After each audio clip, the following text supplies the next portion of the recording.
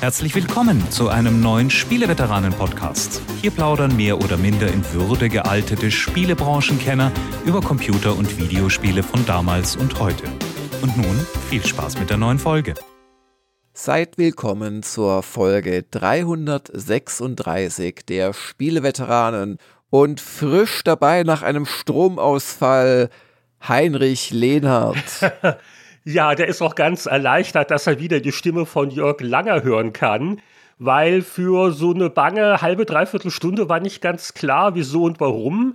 Aber es lag nicht an mir, es war kein lokales Haushaltsproblem, ich habe nichts falsch eingesteckt. Die Nachbarn wurden kontaktiert, die hatten auch keinen Strom. Auf jeden Fall war mal so für 4000 Haushalte in Victoria der Strom mal weg, aber es wurde zügig repariert, deswegen beklage ich mich auch gar nicht, sondern freue mich auf eine gemeinsame Zeitreise heute.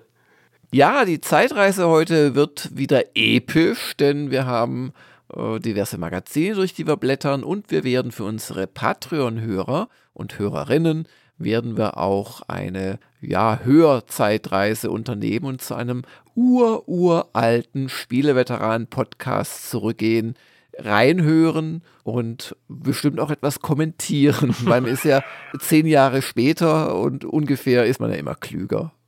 Das wird sicher auch wieder ein bisschen schmerzhaft, weil so die Podcasts vor 10 Jahren... Ja, die technische Qualität, ja. Genau. Aber wir haben deswegen für das Bonussegment mal wieder ein Flashback erkoren, weil es war die September-Folge, wo nach mehreren Monaten Pause alle auch irgendwie über die Gamescom gesprochen haben. Und wenn du schon diesmal uns nicht mit Gamescom 2023 Anekdoten erfreuen kannst, dann haben wir später bei der Zeitreise Gamescom 2013 Einblicke. Ja, und meine schuldbewusste Nichtanwesenheit auf der Gamescom hatte wirklich einen Grund, denn ich habe jetzt tatsächlich in knapp 2 Wochen 130 Stunden ungefähr Starfield gespielt. Und nächste Woche werden wir in einer Patreon-Only-Folge das dann im Spieleveteranenkreis erörtern. Wir sind auch gerade so auf der Kippe, wir nehmen auf, da gibt es noch ein Embargo, das fällt aber jetzt in wenigen Tagen. Aber was bringt das uns, wenn der Langer der Einzige ist, der das länger gespielt hat? Und ich habe den Test noch nicht geschrieben, die finale Note bildet sich gerade noch in meinem Hirn. Also ganz ehrlich, so ein langer Test, da ist auch echt schwer, dann quasi das Spiel abzubilden. Und ich denke auch mit Schrecken an die aufgerundet 400 Gigabyte Videomaterial, die ich noch sichten muss. Ich habe mir so fest vorgenommen, du drückst nicht so oft auf die Aufnahme, aber es passieren halt dann schon viele coole Sachen oder Sachen, die man dokumentieren möchte. Und dann kommen halt wirklich massig Videodaten zusammen, die Hilfe. Aber du wirst heute bei, was haben wir zuletzt gespielt, zumindest schon ein paar Sätze verlieren. Kurzer Ausblick, genau. Ja. Und wir haben auch einige Dinge, die so in der Branche passiert sind. Die Gamescom ist vorüber. Also wir erinnern uns, letztes Jahr war die Gamescom erstmals wieder eine Messe und nicht nur irgendwie ein müder Online-Event nach eben der Covid-Pause. Und dieses Jahr hat man im Prinzip von Covid wohl nichts mehr gespürt. Ich verlasse mich da auf die Berichte meines werten Kollegen Hagen Geritz und auch auf die nackten Zahlen, denn nach Ende der Messe, die ist am Sonntag zu Ende gegangen, vermeldete der Betreiber 320.000 Besucher auf den übervölkerten Gängen und Ständen. Also das ist, wobei man dazu immer sagen muss, 320.000 Besucher, es wird jeder quasi gezählt, auch mehrmals, wenn er an 2 oder 3 Tagen kommt. Also das waren es nicht 320.000 Individuen, etwa 10% davon waren Fachbesucher, aber das sind schon beeindruckende Zahlen. Also übrigens gilt für die Fachbesucher dasselbe, also die meisten Fachbesucher kommen ja an 3 Tagen zumindest, dann werden die auch 3-mal gezählt. Aber das waren gut 15-20% mehr als im Vorjahr oder in absoluten Zahlen etwa 55.000 mehr Besucher als im Vorjahr. Das heißt, wir sind fast wieder dort, wo vor Corona die Gamescom war. Da war nämlich das Rekordjahr 2019 mit 373.000 Besuchern. falls man sich Sorgen gemacht haben sollte, so, jetzt so nach der Pandemie und wird die Gamescom zu altem Glanz wieder auferstehen, nachdem ja sowas wie die E3, gut, Äpfel und Birnen, aber die E3 ja quasi tot ist. Aber um die Gamescom müssen wir uns, glaube ich, keine Sorgen machen. Nee, und es war auch so, dass es wirklich viel zu sehen und viel zu tun gab. Es gibt dann immer Kritik im Detail. Ich habe kritische Stimmen zur Retro-Halle gehört, die sei jetzt auch irgendwie kommerzialisiert und das seien irgendwelche auch so Vergnügungsgeschichten in der Nähe, die das Ganze zuschallen. Aber Gott, es gibt sie immer noch. Und ich werde frühzeitig für das nächste Jahr buchen, weil die wird wieder stattfinden. Das halte ich für sicher. Und wagen wir einen kurzen Blick auf die Gewinner der Gamescom Awards. Die sind immer mit Vorsicht zu genießen, weil ich glaube, um überhaupt nominiert zu werden, brauchst du eine Standpräsenz oder nicht? Oder ich habe ja die Regeln nicht ganz verstanden. Auf jeden Fall, wenn also wirklich Payday 3 das beste, unterhaltsamste PC-Spiel der Messe gewesen sein soll, würde ich mir fast ein bisschen Sorgen machen. Aber wie gesagt, es ist immer müßig, über solche Nominierungen zu lästern. Ja, aber man kann trotzdem sagen, der meistprämierte Hersteller war Nintendo. Die haben gleich 5 Preise eingesammelt, 4 davon für das neue Zelda, Tears of the Kingdom, einen für Pikmin 4, den Wholesome Game Award. Wie übersetzt man das denn? Erbaulich oder sinngemäß das Wohlfühlspiel des das Jahres. Wohlfühlspiel. So würde ich das vorschlagen. Okay. Pikmin 4. Das unterschreibe ich übrigens. Also da ist Pikmin 4, glaube ich, nicht zu schlagen, was so diesen Entspannungs- und Sympathiefaktor angeht. Wahrscheinlich haben sie nur für Pikmin 4 die Kategorie erfunden. Aber apropos Firmen, eine betrübliche Nachricht zumindest für das Segment von Spielern, und da gibt es ja sicherlich auch einige unter unseren Zuhörern, die sich für intelligente Echtzeittaktik begeistern können. Das in München übrigens ansässige Spielestudio Mimimi Games schließt die Pforten nach ihrem aktuellen Titel, erst vor wenigen Tagen rausgekommen, Shadow Gambit: The Cursed Crew. Das ist ein Piraten-Echtzeit-Taktikspiel. Die Jungs und Mädels haben aber auch schon Shadow Tactics gemacht, das mir persönlich sehr gut gefallen hat. Ein Samurai-Kommandos-Klon, wenn man so will. Aber das bekannteste dürfte Desperados 3 gewesen sein. Also das ist diese Art von Spiel, wo man, darum Commandos-Klon, weil Commandos von den Pyro Studios hat das erfunden, das Prinzip, wo man quasi mit wenigen Figuren sehr detailliert spielt in einer Echtzeitumgebung, wo man dann teilweise auch so Befehle vorbereiten kann, Befehlsketten vorbereiten kann oder auch synken kann, dass 2 Figuren an verschiedenen Stellen gleichzeitig agieren. Und das ist sehr faszinierend. Das ist eine sehr, so fast schon denksportartige Spielweise, hat aber doch schon noch viel mit Echtzeittaktik zu tun. Man kann sich auch teilweise dann durch Reaktion und Kämpfen noch aus der Affäre ziehen. Zum Neuesten, zum Shadow Gambit kann ich selbst nichts sagen, weil ich es noch nicht gespielt habe. Ich bin sicher, es ist auch wieder eine sehr schöne Geschichte geworden. Ja, die kriegen ja auch gute Wertungen rauf und runter. Ja. Und durchaus angesehen und bekannt international auch. Es gibt ja nicht so viele deutsche Spieleproduktionen aktuell, die also auch so in der US-Presse wahrgenommen und freundlich besprochen werden. Von daher überrascht so eine Meldung schon ein bisschen. In der Begründung auf dem Blog heißt es sinngemäß, dass die zukünftigen Produktionskosten wohl schneller wachsen als die potenziellen Einnahmen in unserem Genre. Also der zunehmende finanzielle Druck. Das ist natürlich bei solchen Nischengenres immer so ein Fall. Ja, ist auch keine gute Nachricht für einen Spielestandort Deutschland, zumal, also meines Wissens wurde jetzt just auch das Shadow Gambit mit knapp über 2 Millionen Euro bezuschusst, quasi gefördert. Das hat trotzdem nicht gereicht. Und dass man das dann, ja gut, es hat gereicht, um das Spiel abzuschließen. Ich habe es, wie gesagt, selbst nicht gespielt. Ich denke, es ist gut oder sehr gut geworden. Also die haben schon geliefert, aber dass es quasi selbst dann keinen Sinn macht für sie, weil sie sagen ja auch persönliche Gründe und zu viel Zeitinvestment letzten Endes, zu sehr Vernachlässigen des Privatlebens. Es ist anscheinend trotzdem nicht gut möglich, dass in Deutschland ein Studio dieser Größe, es waren glaube ich so 30, 40 Leute, hier in München. Das Lustige ist, als ich nach einem neuen Büro für Gamers Global gesucht habe, nachdem wir da aus Salmdorf vertrieben wurden vom bösen Altvermieter, da bin ich auch auf das, also ist auch gerade Mimimi umgezogen und ich bin auf ihr aktuelles damals gestoßen, vor 3 oder 4 Jahren. Das war ganz lustig. Ich hätte also ins ehemalige Mimimi-Studio ziehen können. Wenn ich es mir hätte leisten können. Das war ich wollte gerade sagen, ja, also da.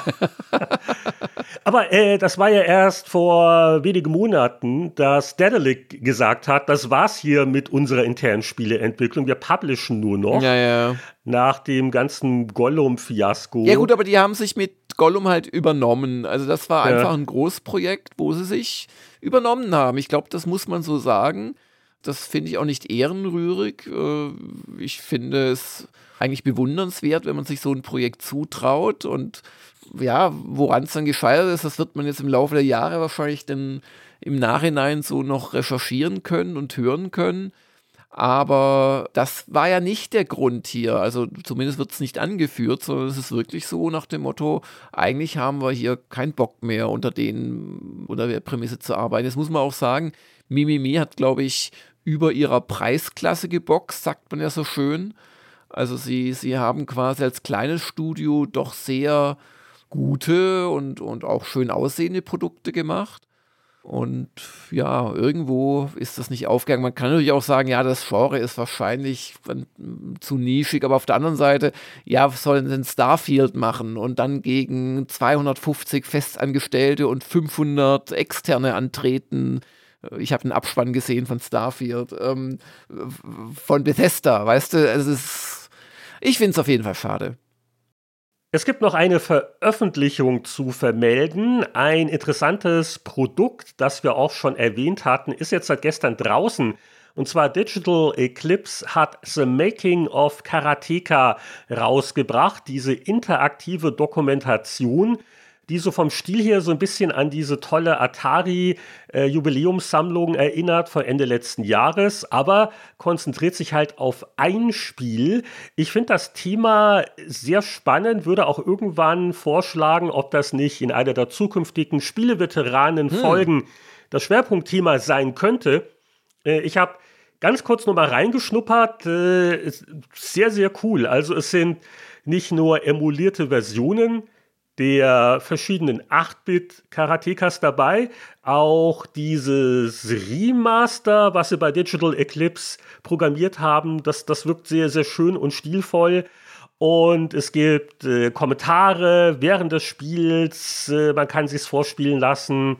Und ich habe noch gar nicht richtig reingeguckt in die zahlreichen Dokumentationssachen.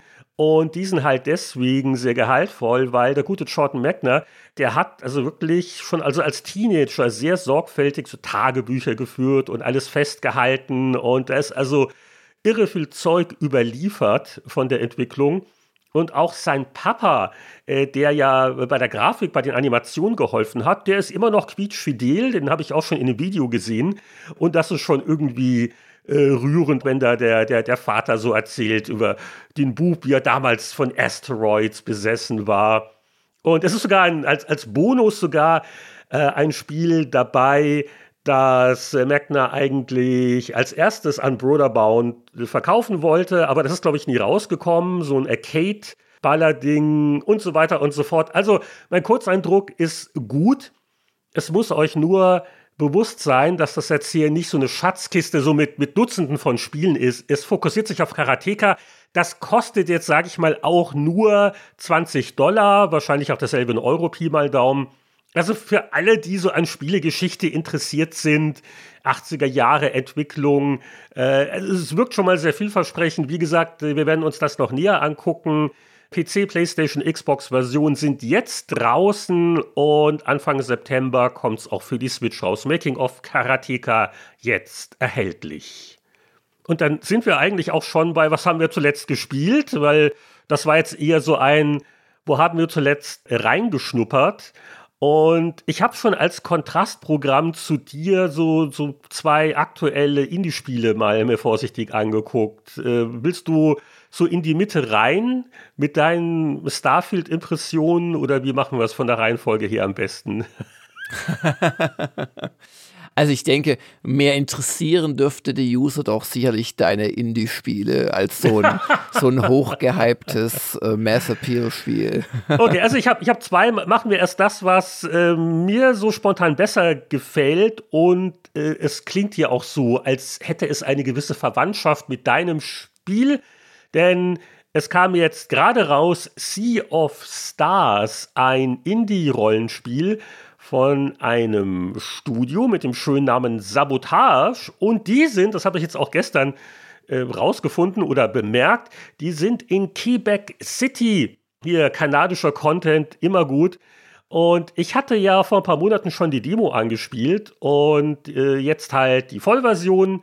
Auch das ist ein Titel, der hätte vielleicht mal Spieleveteranen, Themenpotenzial, wenn ich gewisse Kollegen noch dazu überredet kriege. Auf jeden Fall, es ist so ein Action-Adventure-Rollenspiel ebenso im 90er Jahre 16-Bit-Stil oder zumindest inspiriert, weil es hat Pixelgrafik, aber es ist schon modern und von den Animationen und den Lichteffekten hier sieht man schon, es ist ein richtig neues Spiel, wo sich halt jugendliche Helden oder Helden in der Ausbildung zu Beginn zusammenfinden und es gibt, mein Gott, ich blicke jetzt schon bei der Story nicht mehr durch. Also es ist von der Geschichte her schon ziemlich generisch und hier die Krieger der Sonnenwende und da ist was Böses und da ist was Gutes und auch so die erste Dreiviertelstunde, also man merkt, sie haben JRPGs durchaus als Vorbilder, weil es kommt adäquat langsam auch in Fahrt, also viel Blabla und die Kindheit und dann hier in der Ausbildung und der Freund, also bis das Spiel mal richtig losgeht, war es schon so ein bisschen, aber jetzt, gut, ich habe jetzt gerade den ersten richtigen Boss, glaube ich, besiegt. Jetzt geht's richtig los. Ich werde also weiterspielen. Und was mir gut daran gefällt, ist zum Beispiel das Rundenkampfsystem. Da haben sie so ein paar Kniffe drin, wo man so ein bisschen so ein Geschicklichkeitselement auch hat, um Bonusschaden rauszuholen. Aber es ist schon noch eher taktisch. Und wie kann ich da jetzt den Gegner quasi verletzlich machen, wenn ich jetzt mit den Fähigkeiten komme? Und dann kann man sich da was aufheben und dann hier einsetzen. Also da werden auch noch Sachen einem immer noch beigebracht. Das wirkt gut und die Kämpfe machen Spaß. Wo ich nach der Demo noch dachte, das werden sie doch sicher noch einbauen. Es gibt halt keinerlei Karte im Spiel. Oder gut, vielleicht mal eine Weltkarte, aber wenn du dann in einem Gebiet bist, gibt es keine Anhaltspunkte nach dem Motto, oh, wo bin ich jetzt gerade, wo war der Ausgang und sowas finde ich generell bescheuert, sowas nicht zu haben und ich habe auch noch kein Questlog entdeckt und wenn man sich gerade fragt, oh, was soll ich gerade wieder machen oder ich habe es mal jetzt 2 Wochen nicht gespielt, wo bin ich gerade, ich weiß nicht, ob das noch später im Spiel kommt. Da werde ich noch wachsam sein. Das sind halt die Sachen, wo ein Spiel mich dann auch verlieren kann, wenn es mich mit sowas nervt. Aber es ist echt knuffig und putzig und total hübsch. Die Demo gibt es wahrscheinlich immer noch irgendwo und die Vollversion ist jetzt draußen, ist auch ein Game Pass-Spiel. Und außer PC und Xbox gibt es auch Versionen für alles andere, oder? Switch, genau, PlayStation 4 und 5. Und ich gucke noch weiter rein. Gefällt mir soweit wirklich gut. Mhm.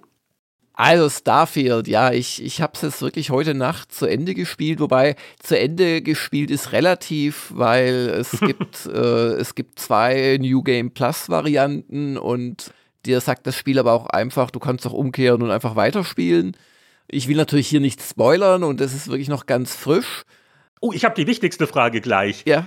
Wie spät war es bei euch in Deutschland, als du deinen Triumphschrei ausgestoßen hast und die anderen Haushaltsmitglieder aus dem Schlaf gerissen hast, damit sie diesen schönen Moment mit dir teilen?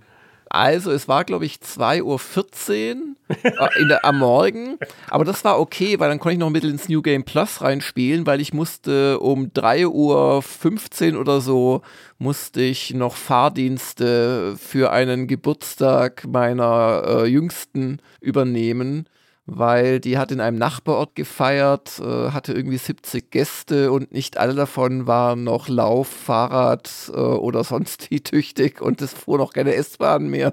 Also insoweit war das gutes Timing. Gut, dass mich Starfield wachgehalten hat. Ja, aber da hat das Kind aber Glück gehabt, dass im Moment das anrufst, wo gerade fertig auch warst. Überleg mal, du warst gerade so 5 Minuten vom Ende. Genau, ich hatte sogar schon die Spielstände gesichert. Also um 3 habe ich dann nachgefragt, so brauchte mich noch, ich würde dann ins Bett gehen und dann kam zu meinem... Du hast ja richtig Nachtleben. Also wenn ich nicht um 23 Uhr im Bett bin, dann kriege ich schon die Krise. Da wird ich doch ein bisschen was gelesen, aber dann ist Ruhe im Karton. Ich habe mich tatsächlich durch Starfield da so ein bisschen reingesteigert und meinen Schlafrhythmus verschoben, weil ich dann doch am meisten Ruhe abends habe. Und ich habe, wie gesagt, ich habe jetzt 120 bis 130 Stunden in knapp 2 Wochen gespielt. Das sind irgendwie 10 pro Tag. Das ist schon heavy. Aber vielleicht soll ich ja was zum Spiel sagen. Also, das Spiel ist sehr gut geworden, aus meiner Sicht aber jetzt auch nicht epochal, so nach dem Motto, boah, also es war kein Cyberpunk für mich. Da war ich wirklich hin und weg damals, vor ein paar Jahren. Aber es ist schon sehr gut und es ist beeindruckend groß. Und zwar ist es beeindruckend groß allein schon in seinen wirklich designten Inhalten. Also das Spiel hat wirklich ganz viele sehr liebevoll gemachte Quests.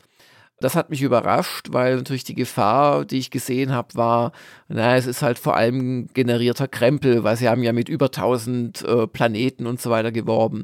Die gibt's auch, aber das ist generierter Krempel.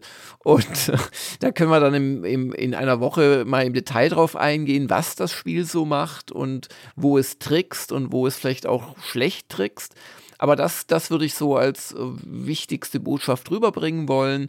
Also es hat wirklich sehr viele und aus meiner Sicht auch sehr schöne Quests. Die sind auch sehr vielseitig. Also es gibt nicht nur Hol-Bring-Quests und so, sondern es gibt echt Quests, die sich über viele Spielstunden erstrecken. Also ganze Questreihen, wo du verschiedene Orte besuchst, die dann auch designt sind. Und wo du auch das Gefühl hast, was zu bewirken in der Spielwelt. Das haben sie echt gut gemacht und gibt es auch tolle Belohnungen, also ja. Und das Spiel an sich, was ist es eigentlich? Es ist ein Action-Rollenspiel. Es wird ganz viel geballert, also das mit dem Schwertzuschlagen aus Skyrim und ein bisschen Zaubern. Das haben sie jetzt durch also wirklich ein solides Shooter-System ersetzt, wo du mit allerhand Waffen um dich ballerst. Diese Waffen musst du aber nicht auch noch ausbauen, modden, craften. Du kannst da sehr viel ins Detail gehen. Du kannst aber auch einfach auf den ganzen Loot vertrauen, den du findest. Also du findest wirklich genug gute Sachen auch und die kannst du noch ein bisschen verbessern, wenn du möchtest. Du hast auch typisch für Bethesda-Spiele wahnsinnig viel Loot. Also du bist eigentlich, also von diesen 130 Stunden, ist nehmen wir mal das obere Ende, habe ich bestimmt 10% damit verbracht, Loot zu sortieren oder auch wieder zu verkaufen. Das kennt jeder, der die alten Elder Scrolls gespielt hat. Also es gibt ja Rollenspiele, wundert man sich, warum schieße ich hier 10 Gegner tot und keiner davon hat auch nur Patronen für die Waffe, die er gerade noch gehabt hat, dabei. Und bei der Elder Scrolls-Serie war immer das Gegenteil der Fall, da hast du bald gar nicht mehr alles mitschleppen können. Genauso ist es hier auch wieder.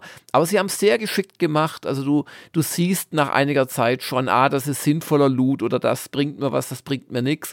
Du bildest wieder, wie schon in den Skyrim und Oblivions dieser Welt, du bildest auch solche Credits pro Kilogramm Relationen. Und übrigens ein guter Trick ist es, edle Gabeln einzusammeln. Die wiegen nämlich nur 0,5 oder 0,10 und sind 35 wert. Das kann besser sein als irgend so eine an sich vielleicht wertvollere, irgend so eine Statue oder sowas, die aber zu viel wiegt. Also das ist ein ganz wichtiges Spielelement. Tipps und Tricks, edle Gabeln sammeln. Ja.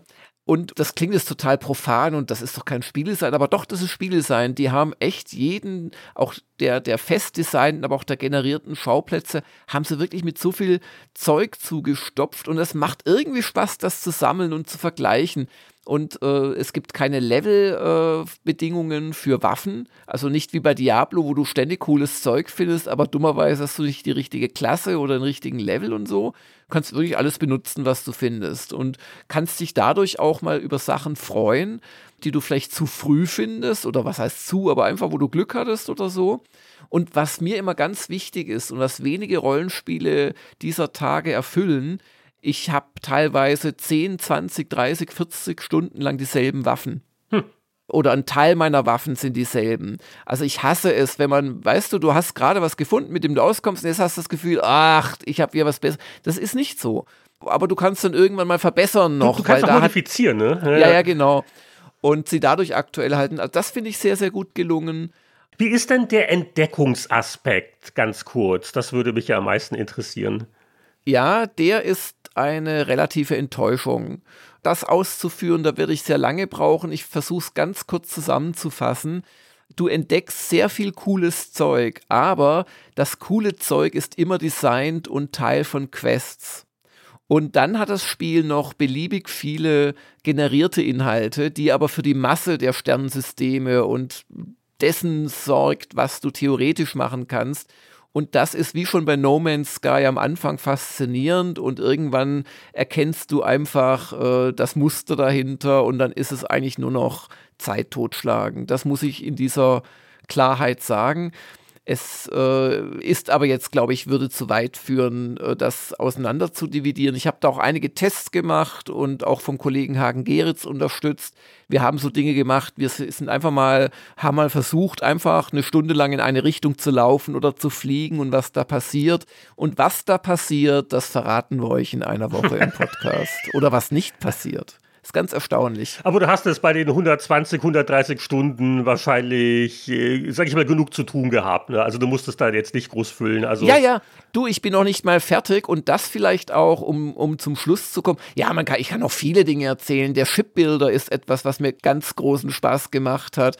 Hingegen die Outposts finde ich ziemlich langweilig. Die PC-Bedienung ist per Maus viel schlechter als per Gamepad, muss man leider sagen, in einigen Spielsystemen. Allerdings Maus und Tastatur ist natürlich beim Schießen sehr toll. Aber eins, was ich noch sagen muss, also ich habe es in Anführungszeichen durchgespielt, aber ich habe etliche spannende Questreihen noch gar nicht fertig, weil ich wirklich viel Zeit auch mit so profanem Zeug wie Grinden, damit ich wieder craften kann, verbracht habe, mit dem Shipbuilder und anderen Sachen. Und ich finde es ein gutes Zeichen, wenn ich nach so viel und auch wirklich unter Druck und am Stück gespielt, wenn ich jetzt am liebsten weiterspielen würde, weil mich einige Quests einfach noch sehr interessieren, die ich noch nicht gespielt habe.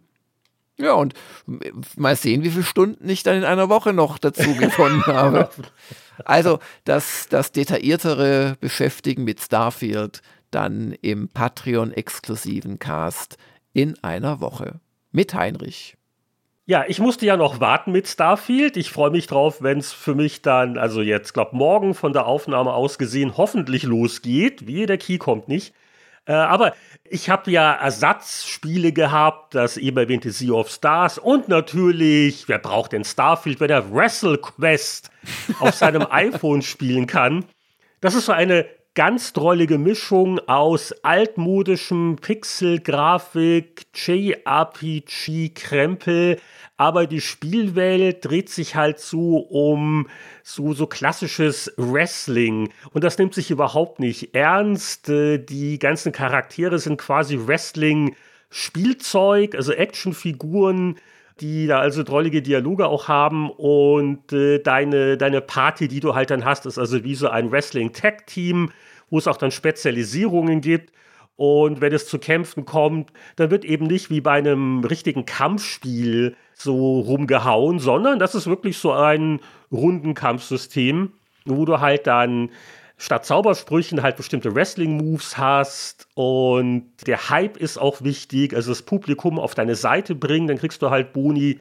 Und es gibt bei diesem Kampfsystem eine doch gar nicht mal so geringe auch Geschicklichkeitskomponente, wo du halt im richtigen Augenblick was drücken oder machen musst und das hat hier einen höheren Stellenwert als jetzt bei dem Sea of Stars zum Beispiel. Also die Geschicklichkeitssache, wenn man die völlig verhaut, dann kommt man nicht wahnsinnig weit. Der andere Hinweis ist der, ich weiß nicht, das ist bei euch doch hoffentlich auch so, also hier gibt es Netflix Gaming. Das heißt, gewisse Mobilspiele, wenn du einen Netflix-Account hast, dann kriegst du die kostenlos. Und das ist bei WrestleQuest der Fall. Das ist auch der Grund, warum ich Geizhals das jetzt auf dem iPhone gespielt habe. Es gibt auch eine Android-Version, aber das gibt es auch für Switch, PlayStation 4, 5, die Xboxen, die ganzen und den PC.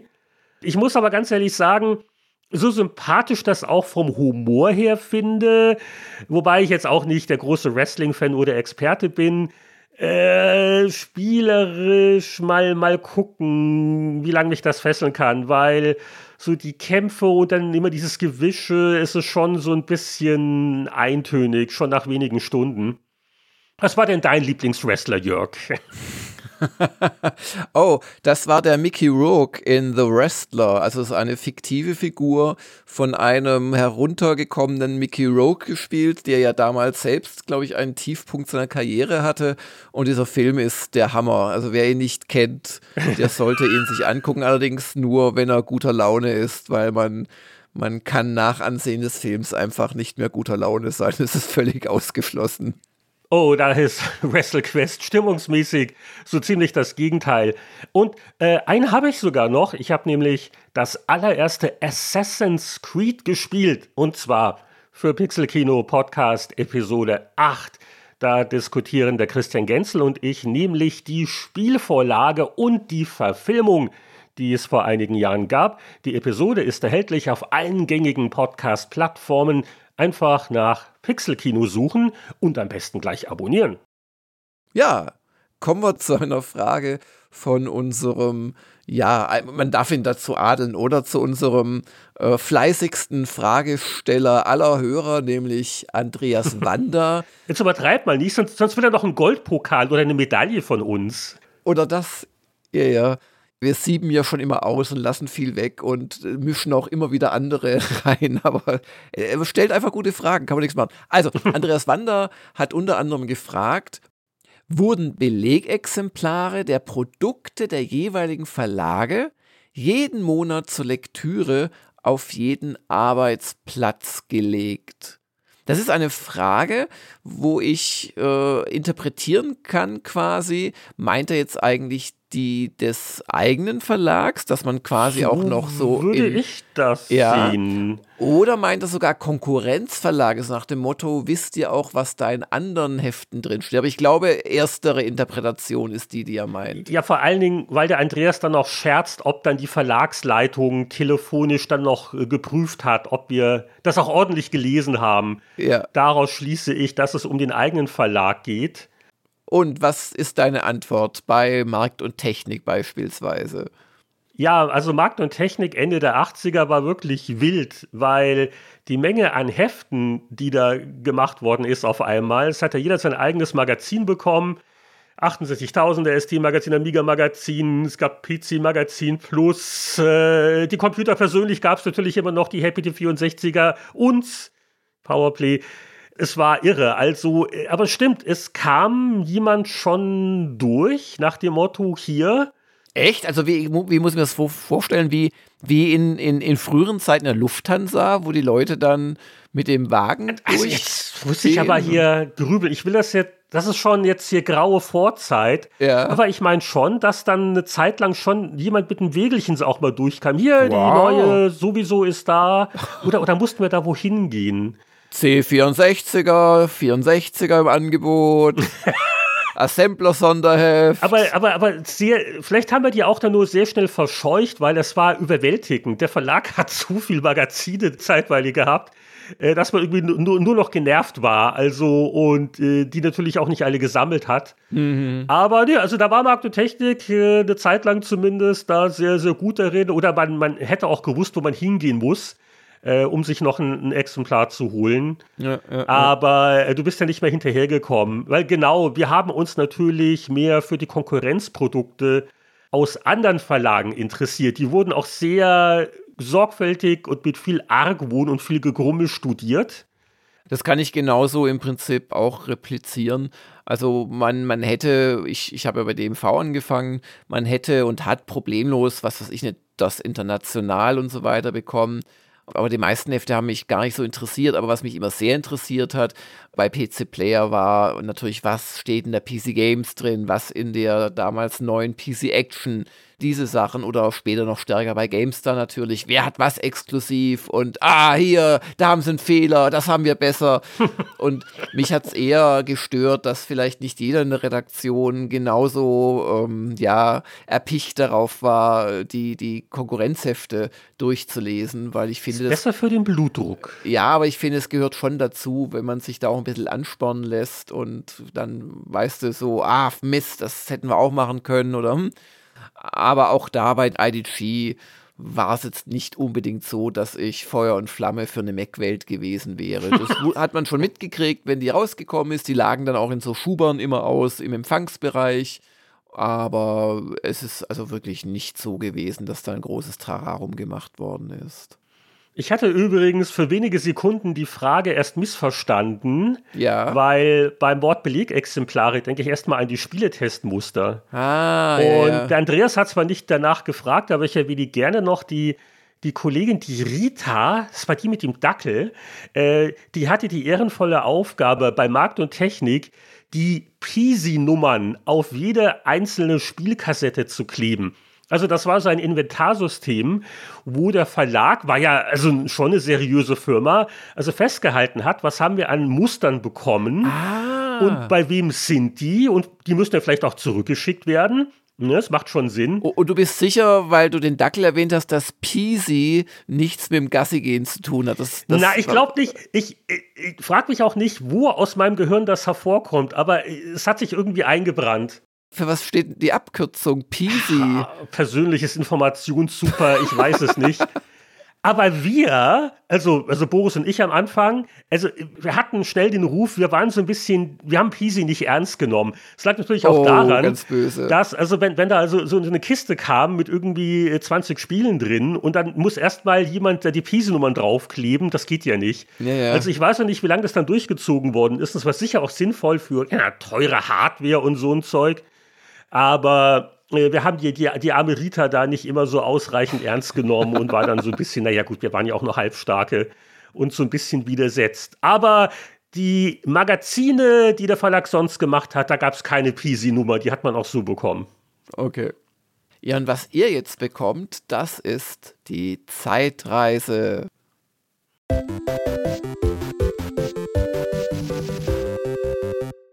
Einmal im Monat blättern die Spieleveteranen unauffällig nach, was vor 10, 20 oder 30 Jahren so geschrieben wurde in den Spieleleitmedien. Also Pi mal Daumen vor 10, 20, 30, weil also mit den EVTs und welches Heft kam wann.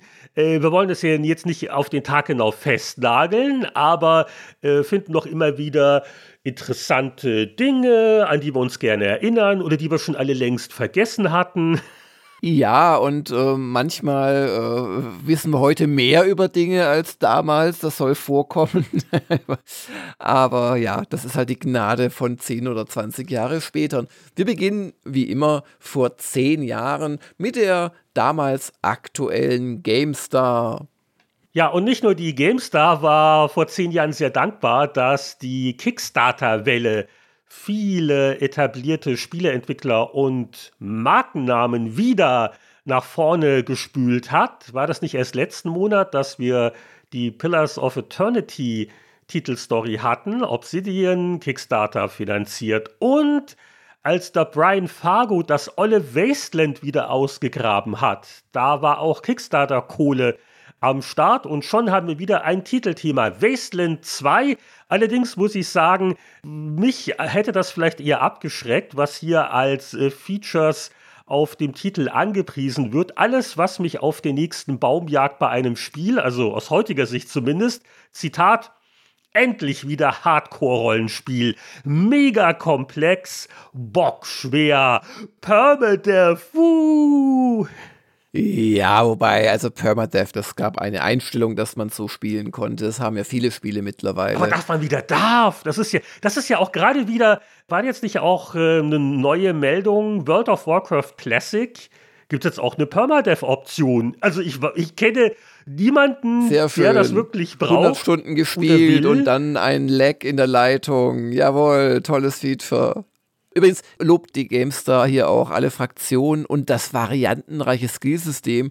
Also just das Skillsystem. Ich habe Wasteland 2 gespielt, durchgespielt, gut bewertet, geliebt. Ja, das war die erste Preview. Das war ja noch nicht der Test, jetzt sei mal nicht so. Aber das Skillsystem war natürlich Kokolores hoch 3. Ja, aber das ist ja auch immer wieder interessant, so was dann, wenn ja die Spiele oft Jahre später rauskommen. Da wollen wir jetzt mal nicht zu sehr drauf rumreiten. Das machen wir dann, wenn der Test dann irgendwann rauskommt. Das war noch ein bisschen hin. Auf jeden Fall ist diese Preview die Titelgeschichte und auf dem Weg zum Testteil, weiß nicht, ob dir noch was aufgefallen ist.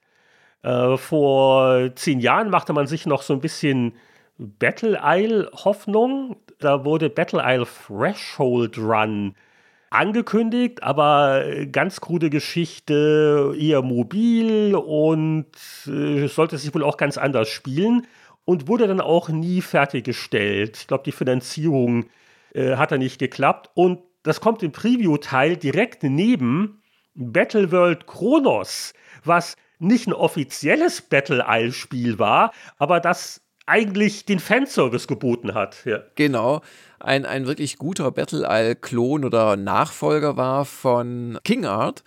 Und das war das letzte Battle Isle eigentlich für Battle Isle-Fans der letzten 10 Jahre oder auch der letzten 20 Jahre, wenn man ehrlich ist. Ja, also wenn das dann getestet wird, gehen wir auch noch ein bisschen näher darauf ein. Wir konzentrieren uns ja auf den Testteil und der beantwortet uns die Frage, was hat Larian eigentlich 10 Jahre vor Baldur's Gate 3 gemacht? Doch ein bisschen was anderes.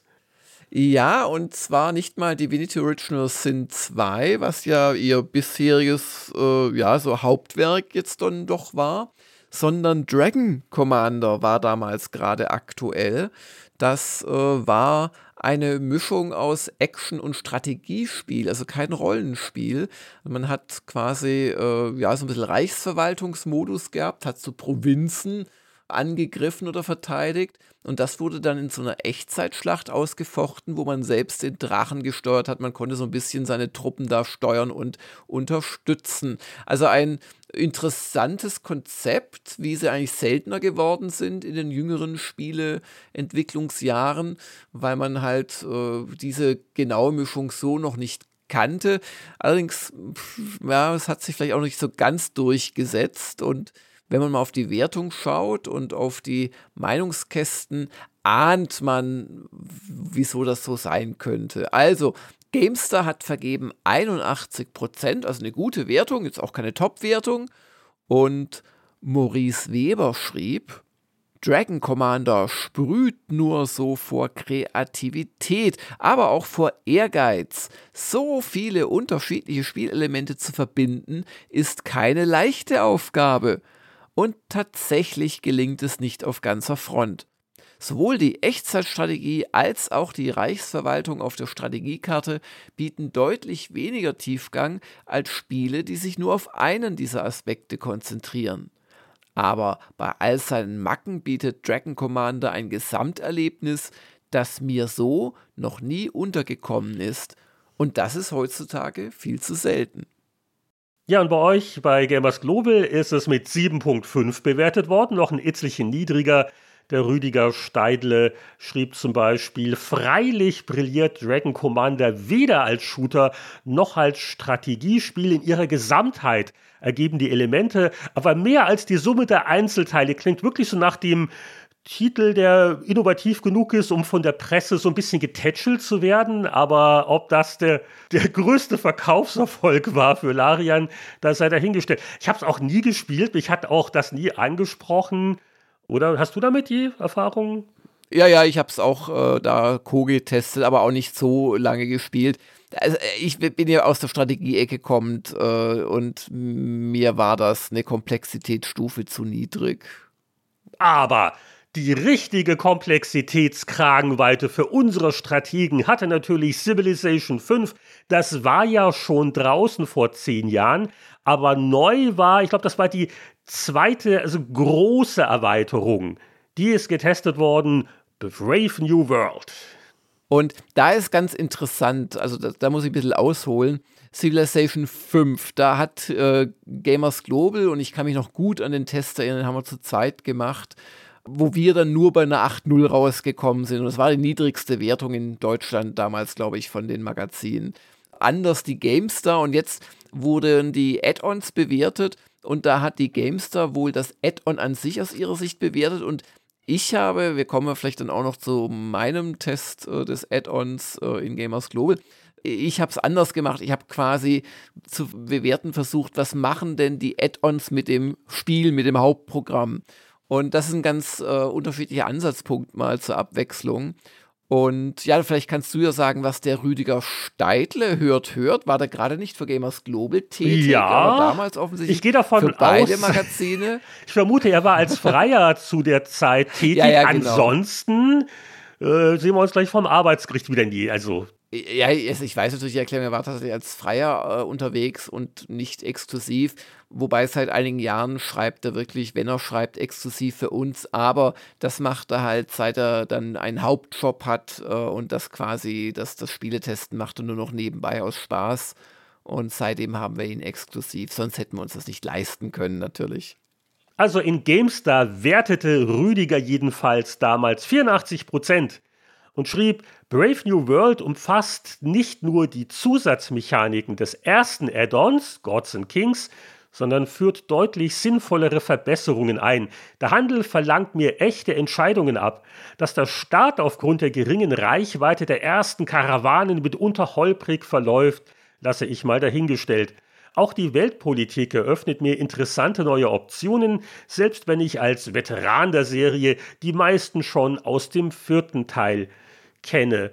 Und du hast schon gesagt, also du hast bei der Wertung so das Gesamtwerk eher beurteilt, und das heißt, dass sich die Wertung geändert hat im Vergleich zur 8.0 für die Grundversion.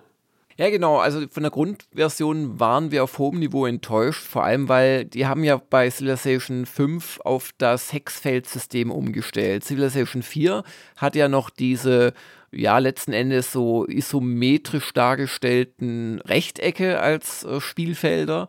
Und darauf stand dann eine Figur, aber diese Figur konnte ein Stack sein mit 50 Einheiten. Dann gab es immer komplexere Regeln, wie sie versucht haben zu lösen, dass das noch irgendwas Sinnvolles macht. Also es gab dann so Sachen, dass zum Beispiel, wenn du mit einem Bomber angreifst und es ist eine Flak im Stack drin, dass die als erstes verteidigt hat, statt dass der Bomber erstmal 17 Infanterien wegballern konnte und so.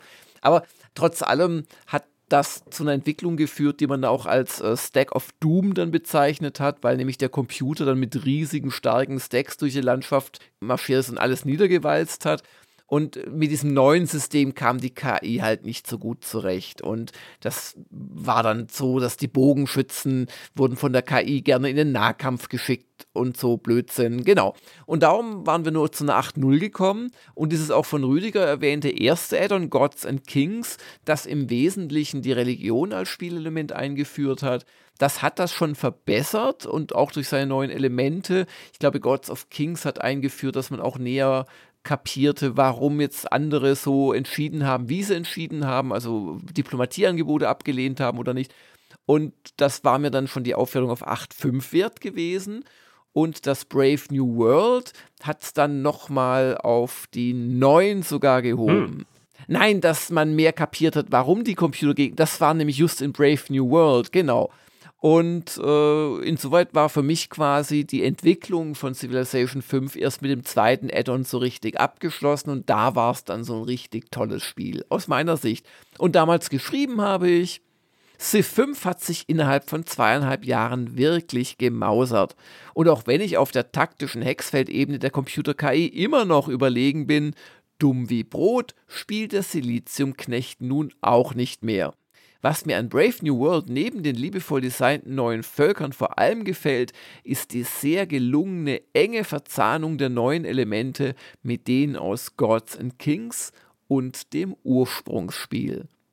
Wobei natürlich die Frage bei solchen Sachen immer ist, ja, haben die das dann nachträglich rausgenommen aus Geldmacherei oder haben sie weitere künstlerische Visionen entwickelt? Aber ich glaube, bei so einem komplexen Spiel war das schon alles mal grundsätzlich durchdacht und wurde dann tatsächlich nicht zu Ende gemacht oder wieder rausgenommen, weil ich kann mir schwer vorstellen, dass insbesondere diese Verzahnung sonst so gut geklappt hätte.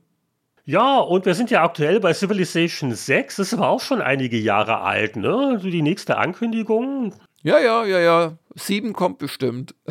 Aber wir möchten euch ja hier nicht langweilen mit Zitaten von Tests, in denen Spiele gelobt werden und wie toll ist alles, die Welt ist schön. Nein, also in der Regel tun wir ja so die weniger glamourösen Titel außen vor lassen, sonst sind wir ja nie fertig.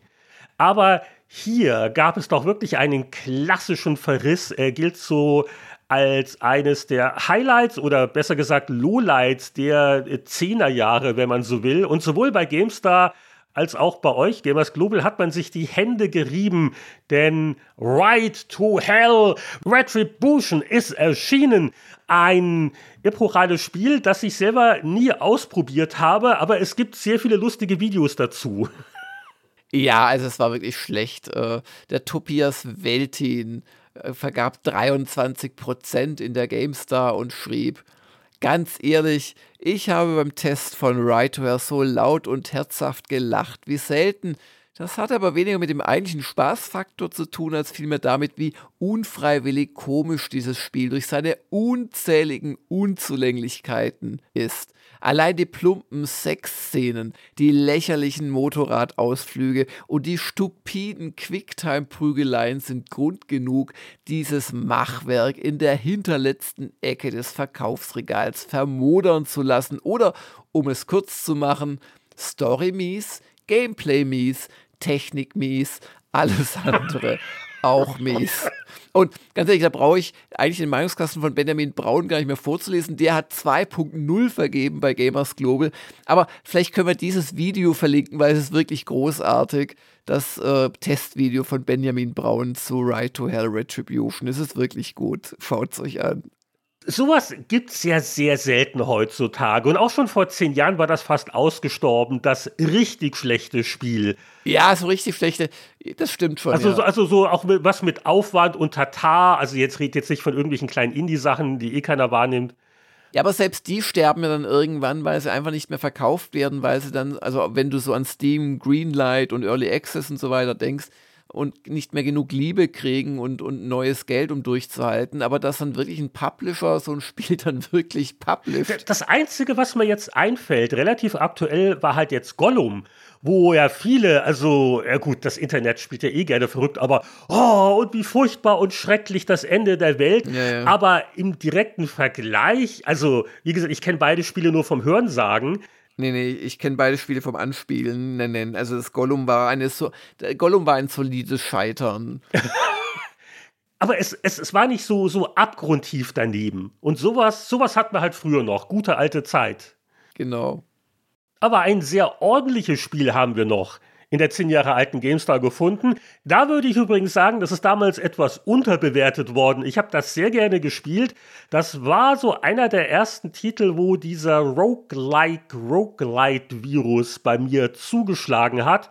Der Nachfolger ist auch erst vor kurzem aus Early Access entlassen worden und der war mal doch irgendwie ein bisschen zu sehr dasselbe in grün. Aber vor 10 Jahren, das erste Rogue Legacy, war ein sehr simpel aussehendes, aber ungemein fesselndes Spiel, so ein Seitenansicht, Plattform-Action-Ding, wo du halt nie gewusst hast, was kommt im nächsten Raum, wo du aber langfristig, wenn deine Runs ausreichend erfolgreich waren, wo du dann dein Gold in das Freischalten gesteckt hast von neuen Klassen, oder du konntest gewisse Dinge natürlich verbessern und der Gag war halt auch der, dass wenn du halt gestorben bist bei deinem Run, dann war der nächste Anlauf mit einem Nachkommen deines Charakters und da hattest du auch die Wahl zwischen verschiedenen Charakteren, die nicht nur unterschiedliche Klassen, sondern auch gewisse Vor- und Nachteile haben, also amüsante Erbkrankheiten, die sich spielerisch auswirken.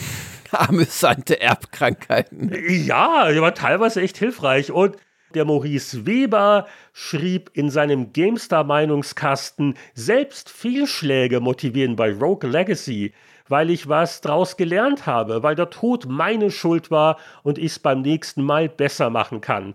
Und weil mir das Spiel trotz aller Härte auch eine Karotte vor die Nase hält, denn selbst meine Fehlschläge machen meine Heldendynastie stärker.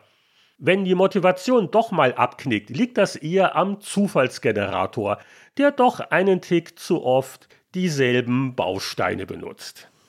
Ja, aber es ist ja schon eine gute Zusammenfassung. Die stört im Prinzip, dass es so ein bisschen vorsichtig bewertet wurde mit 75%, oder? Ja, also es ist auch nicht völlig daneben. Also das war schon zumindest einen knappen 80er Wert gewesen. Es war nicht ganz perfekt und ja, sicher grafisch sehr, sehr schlicht, aber eine 8 vorne drin hätte ich da gerne schon gesehen. Ja. Ja, wäre bestimmt auch gerechtfertigt gewesen im Nachhinein. Schreib einen Leserbrief, schick ihn genau mit der Zeitkapsel zurück und alles wird gut.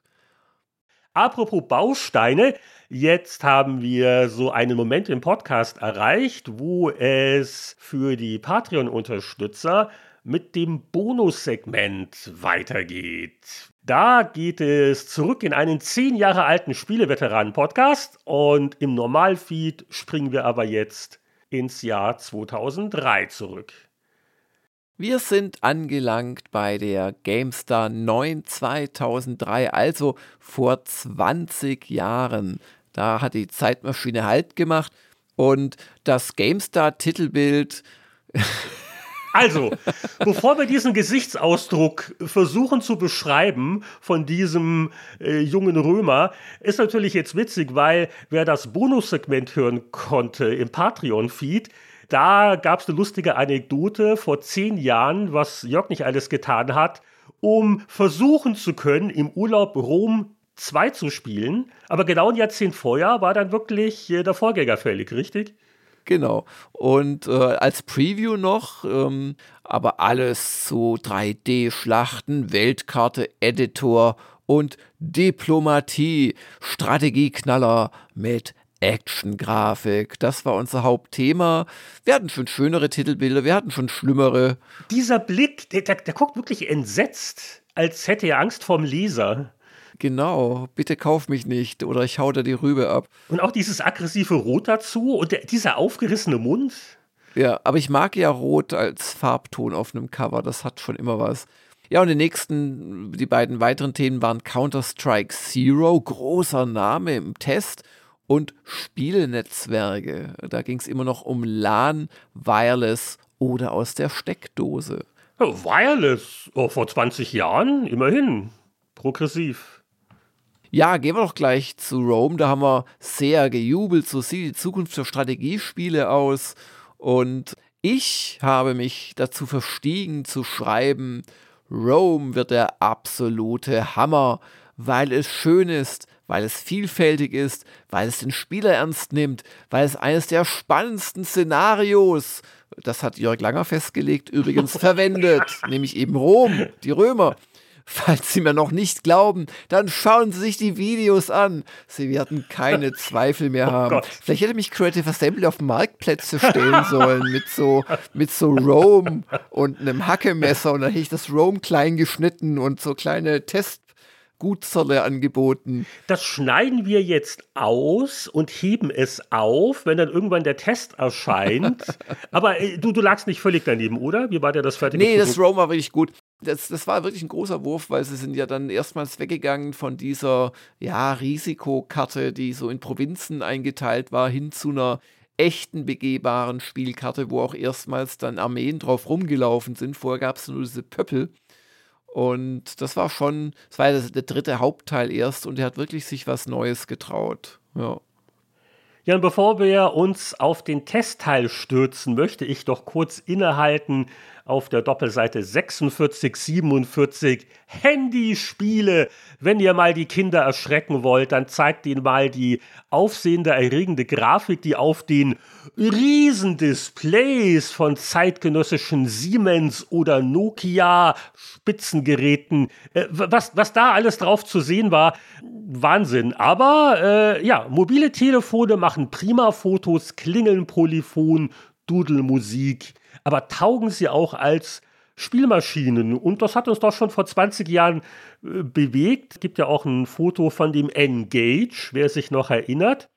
Das war ja Nokias Hybridgerät, also ein Mobilspielteil, mit dem man aber auch telefonieren kann. Allerdings nur, wenn man das komisch seitlich sich ans Ohr hält und war kein großer Erfolg. Nee, wirklich nicht. Es gab ein Anno 1503, Wahnsinn. Gab's schon hier als Mobilspielversion. Aus deiner Begeisterung schließe ich, dass du, aber ich ja damals auch nicht, das war noch zu primitiv. Es ging für mich erst wirklich mit dem iPhone los. Für mich ging es tatsächlich wenige Jahre später los. Und zwar hatte ich beim Gunnar Lott, der ist dann auch in den Kreis der Abteilungsleiter aufgestiegen, als er die GamePro zusammen mit dem André Horn gemacht hat. Da hatte der ein ME600, wie hieß denn das, Sony Ericsson P600, P900, ach, so genau weiß ich nicht mehr die Typenbezeichnung, M600 hieß es, glaube ich.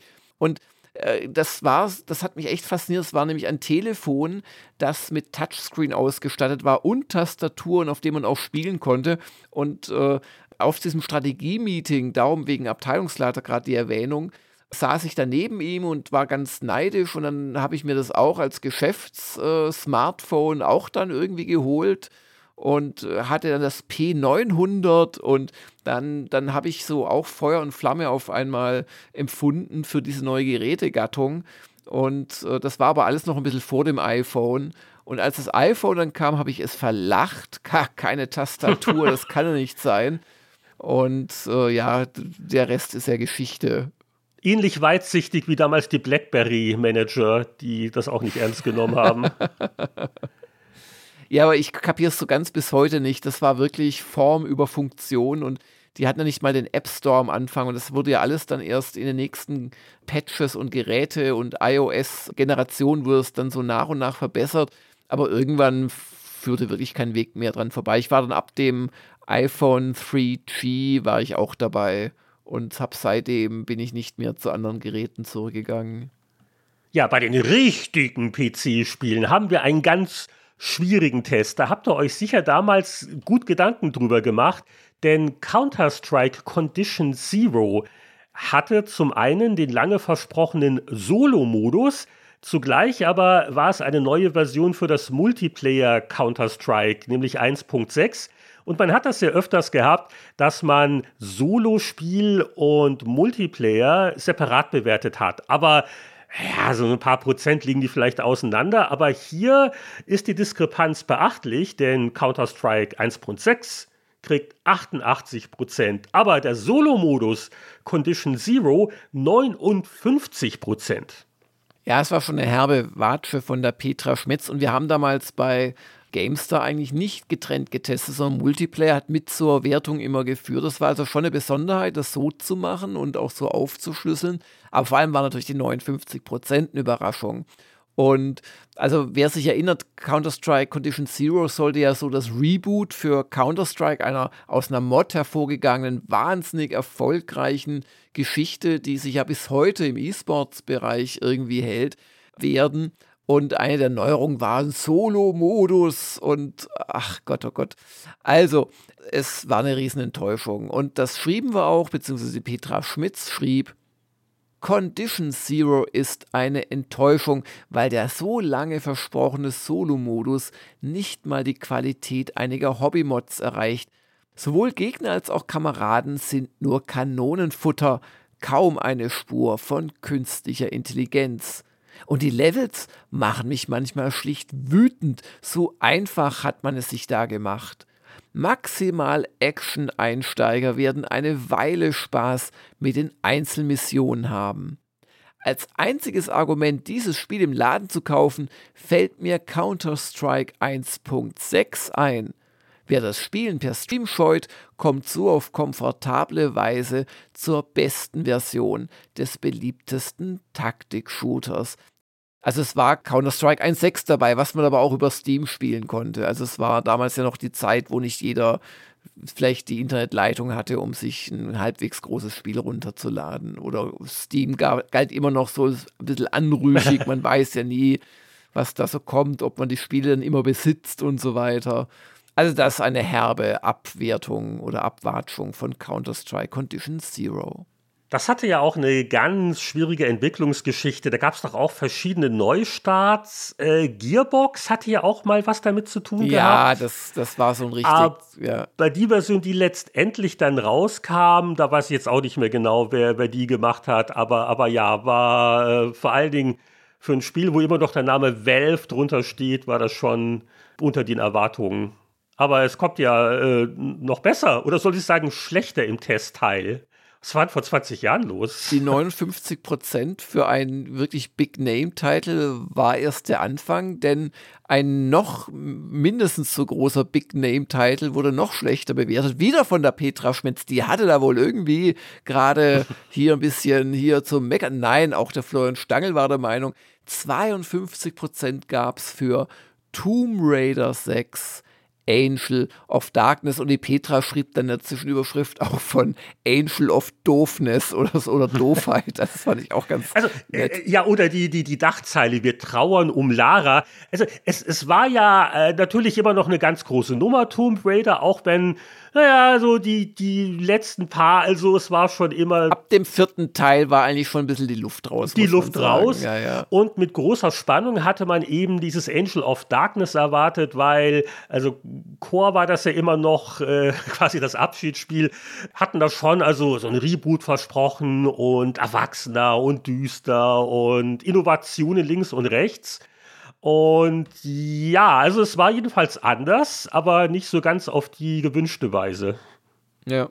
Also sie haben wirklich natürlich auch selbst gesehen, wir kommen so nicht weiter, immer dieselbe Formel und aber Petra Schmitz hat es schön zusammengefasst. Ihr habt sie kaputt gemacht. Und sie führt es dann aus. Core Design hat alles zerstört, was an Lara mal gut und liebenswert war. Statt ein vor Energie strotzender Wirbelwind ist die Frau nur noch ein bleierner Pixelhaufen. Wagemutige Sprungkombinationen wie früher fordert das Spiel gar nicht erst von mir, weil Lara dafür eindeutig zu tranig geworden ist. Und so geht es dann echt den ganzen Kasten weiter. Das aufgesetzte und völlig unsinnige Kräftesystem beleidigt erfahrene Spieler. Und wenn dann auch noch grobe Logikfehler die Handlung vermiesen und Dialoge mehr Fragen aufwerfen als beantworten, ist für mich jeglicher Spaß vorbei. Das hat die Petra persönlich genommen, ja, kann das sein? Also, ja. Das war ihr wirklich nicht egal, das Thema. Und war das nicht auch so ein Bug-Skandal-Spiel, wo also Abstürze und Fehler und hier noch ein Patch? Ja, das war also wirklich in keinem guten Zustand. Und der Florian Stangl als Sekundärtester, der hat dann auch insbesondere noch die QA-Abteilung von Core Design angeschossen. Habt ihr gepennt? Seid ihr blind? Wer eine derart vermurkste Steuerung durchgehen lässt, ist noch schlimmer als der Entwickler, der sie sich ausgedacht hat. Das Leveldesign stümperhaft beklagt er noch. Und ja, also ich glaube, die Wertung, wenn man den Kollegen von damals so glaubt, die hat gepasst. Ja, ich war ja nie der allergrößte Fan von den Core-Design Tomb Raiders und also kein Wunder, dass ich das nicht mit einer Kneifzange angerührt habe. Das war, und dann wurde die Serie ja bei Crystal Dynamics geparkt und ja, vor etwas über 10 Jahren, gab es ja dann den Reboot. Alles kommt wieder. Hast du noch was? Ja, und zwar war ich jetzt auch ganz überrascht, EVE Online hier schon zu finden. Oh. Meine Güte, das ist wohl auch mindestens 20 Jahre alt. Ein berühmt-berüchtigtes Online-Rollenspiel, das, glaube ich, auch immer noch läuft und läuft und läuft, das ich aber auch nie freiwillig gespielt. Ich glaube, ich hatte mal versucht, das Tutorial. Hatten die überhaupt Tutorials? Ich hatte es mal installiert. Aber das war mir alles viel zu kompliziert und frustrierend und hat ja auch so PvP-Aspekte. Der Georg Waltin in seinem Meinungskasten lässt schon durchblicken, warum das kein Heinrich-Spiel ist. Er wertete mit 78%, wohlgemerkt die Version vor 20 Jahren. Ich glaube, heute ist das Spiel ein bisschen anders. Aber damals schrieb er: Zäher Einstieg, fitzelige Menüs und nervig lange Reisezeiten trotz Warpgeschwindigkeit. EVE Online strapaziert zu Beginn die Geduld potenzieller Weltraumabenteurer. Mit diesen Schwächen lässt es sich aber gut leben.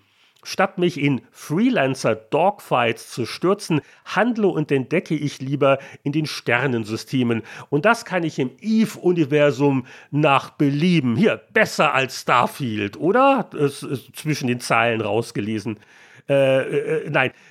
Es hat mich wirklich gewundert, wie erfolgreich das ist und war, weil das ja so auch im Lauf der Jahre die Userzahlen wuchsen. Ich weiß noch, als zu meiner Buffed-Phase, so Peak World of Warcraft, wurde drüber geredet, was man da machen könnte und weil das ja immer noch so ein Erfolg ist. Ich weiß nicht, was die aktuellen Zahlen sind, aber ich glaube, auf meine alten Tage werde ich es nicht wieder versuchen mit EVE Online. Aber wenn man sich reinfuchsen kann, muss ein sehr faszinierendes Science-Fiction-Online-Spiel sein. Ja, aber wir haben ja eine Zeitkapsel, das ist auch toll. Das ist fast so schön wie ein Raumschiff, das einem dann, nachdem man Jahre dran gebastelt hat, abgeschossen werden kann permanent. Also ein Großraumschiff und was man da immer für Stories aus EVE gehört hat. Und wir reisen in der Zeitkapsel, die schießt nämlich niemand ab, nochmal 10 Jahre weiter zurück. Wir sind bei 30 Jahren Zeitversatz zum Aufnahmetag angekommen. Uiuiuiui.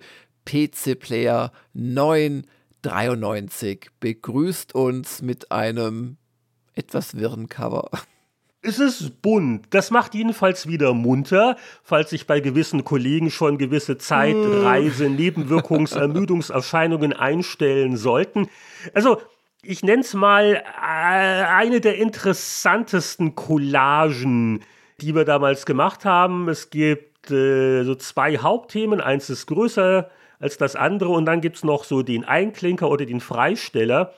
Und diesmal haben wir, um das Flipper-Thema auch mal abgedeckt zu haben, einen Flippertisch-Screenshot von, glaube ich, dem Dynamics-Ding war das. Es gab dieses Take-a-Break-Pinball, haben alle vergessen. Und dann gab es aber auch noch Pinball Dreams, vor allen Dingen auf dem Amiga. Diese langlebige Serie wurde fortgesetzt. Okay, darunter aber, und da haben wir, glaube ich, zum ersten Mal auch ein Realfoto bei der PC Player verwendet. Der König des Testteils in diesem Monat, NHL Hockey. Ja. Und in dieses Echt-Eishockeyspieler-Foto ragt hinein ein grüner Clipart-Dinosaurier. Und das ist schon mit dem ganzen Rot und Orange, was beim Flipper ist, das ist schon sehr interessant. Also man könnte sagen, für jeden etwas. Wir haben uns da vielleicht ein bisschen verloren, aber es ist aber bunt. Man guckt am Kiosk hin. Oder wie würdest du das jetzt hier loben? Ich darf jetzt die Kontra-Meinung dazu herstellen. Also auf mich wirkt das wie eine wahllose Ansammlung von zufälligerweise auf dem Layouter-Schreibtisch gelandeten Artworks. Und ich weiß, das schlecht verkaufteste GameStar-Heft meiner 7 Jahre war das 2. und das Titelbild war auch ein Echtfoto und es zeigte auch Eishockey, es zeigte NHL 98, daran muss ich gerade denken. Seitdem bist du traumatisiert. Seitdem bin ich traumatisiert. Ja, aber ihr hattet halt keinen Clipart-Brontosaurier, deswegen war das nichts mit den Verkäufen. Das kann sein. Aber ja, die Kombination aus Flipper, Eishockey und Dino, die wird es so in der Form, glaube ich, nie wieder geben. Also von daher eine ganz besondere Ausgabe. Ja, bei den Texten das übliche 40 Seiten PC-Spieletests, Hardware-Thema, Soundkarten, CD-ROM natürlich wieder, die Dinos, so Heimanwendungskram und ein Adventure-Special wurde auch noch angepriesen. So ein bisschen Kraut und Rüben auch bei den Texten. Und wenn wir uns so Richtung Testteil vorblättern, was ganz nett ist und was man vielleicht auch vergessen hat. Also Bayern München war ein Thema, was Sportfans auch vor 30 Jahren schon bewegt hat. Und das erwähne ich nur deswegen, weil wir da eine einseitige Preview haben vom Lothar Matthäus Soccer.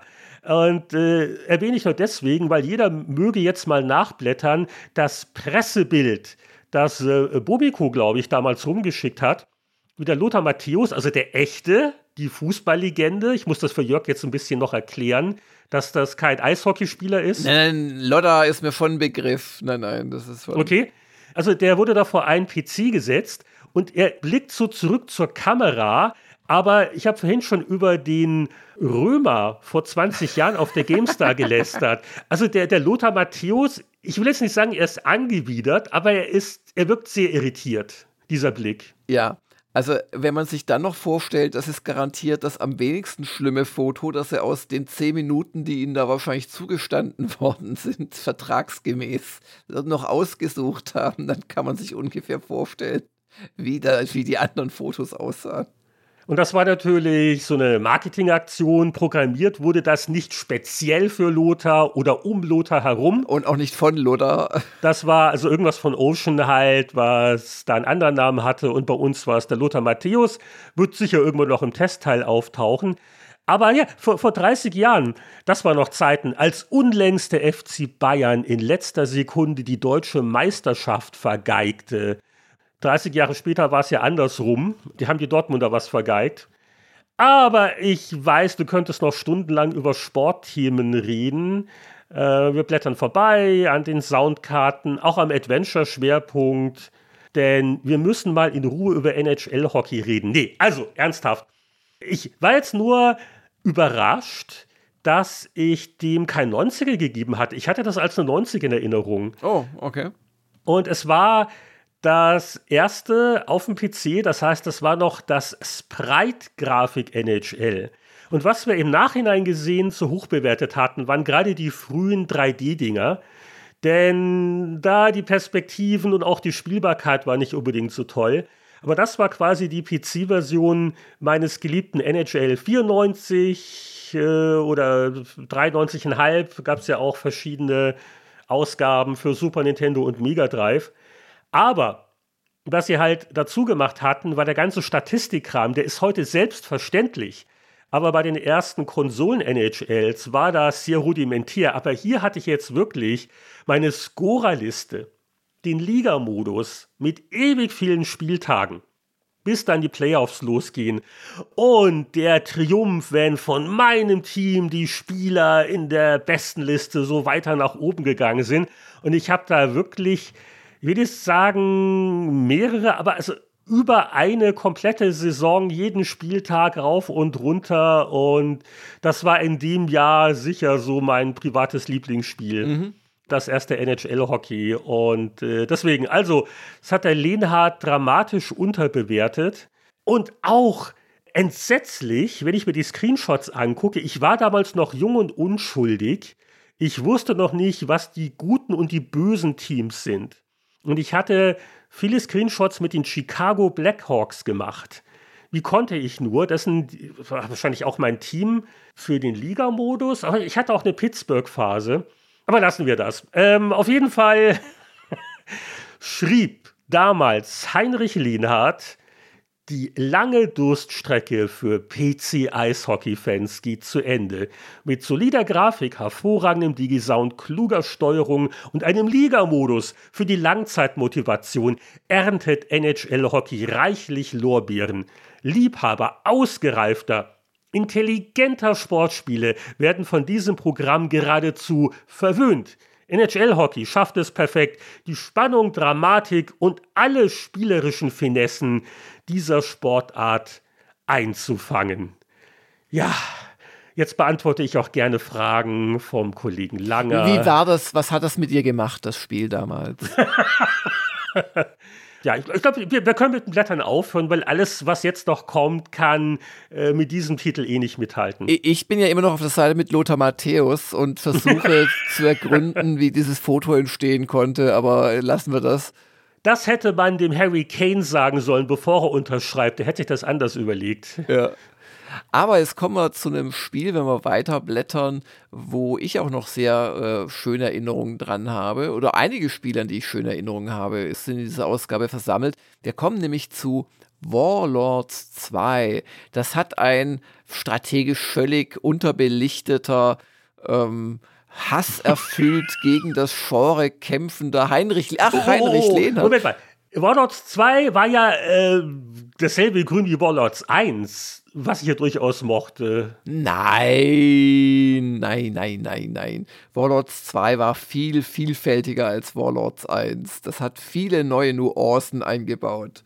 Deswegen hat es ja auch 5 mehr gekriegt, weil ich sehe gerade im Wettbewerbkasten, da hat jemand Warlords 1 dann noch mit 68% eingestuft und Warlords 2 mit 73. Also wenn man sich anguckt, dass nicht mal ein Jahrhundertwerk wie NHL Hockey PC, nicht mal das hat einen 90er gekriegt. So musst du die 73 mal sehen, das war eine gute Wertung.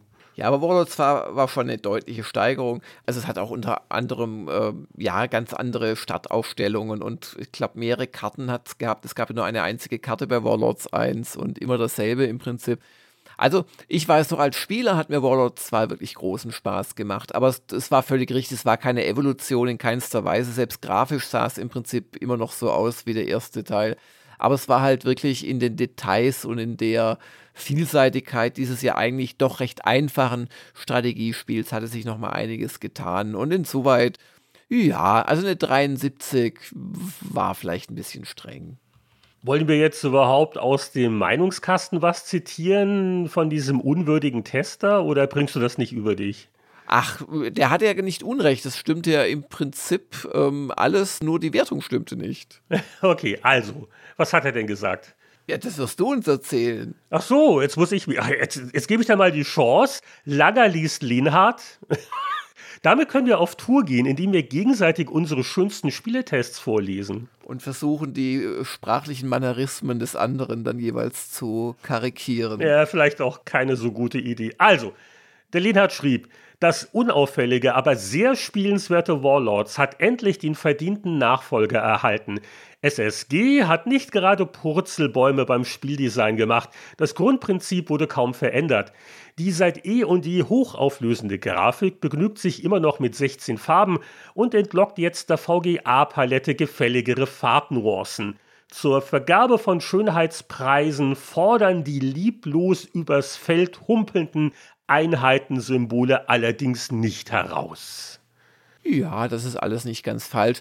Es war halt vor allem, gönnerhaft. War das Warlords 2, es war halt wirklich so eigentlich ein Strategiespiel light. Also es war ein ganz großer Zufallsfaktor in den Kämpfen drin und so weiter. Aber gerade das, also ich weiß noch, Warlords 1 habe ich verschlungen rauf und runter und Warlords 2 war dann so ein bisschen die Krönung und danach, ich glaube, war nicht schon der 3. Teil sogar in Echtzeit oder war das erst der 4.? Danach haben sie so ein bisschen komische Entscheidungen getroffen. Aber Warlords 2 möchte ich nichts drauf kommen lassen.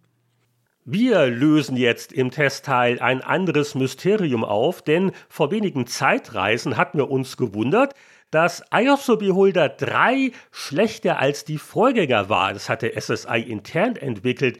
Doch warum? Was hatten denn die Jungs gemacht, die Beholder 1 und 2 programmiert hatten? Das war ein Studio namens Westwood, noch vorkommenden Conquer, aber die hatten quasi ihr eigenes nicht völlig unähnliches Rollenspiel entwickelt, halt ohne SSI und ohne die und die. Und das war auch der Auftakt einer kleinen Serie und damals haben wir es getestet, das Lens of Lore, The Throne of Chaos. Ja, und Lens of Lore, das war eine Weiterentwicklung dieses Dungeon-Crawler-Systems mit stark verbesserter Grafik.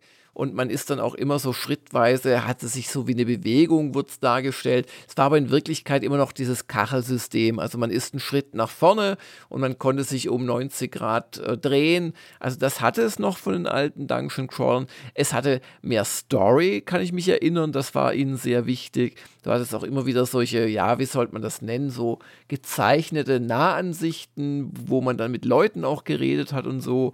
Also das war eine, sag ich mal, ja, also im guten Sinne eine Vermainstreamisierung des Dungeon Crawlers, so würde ich es mal nennen, das Lens of Lore. Und eine Automap, die wurde ja auch im Test gelobt. Genau, super. Ja.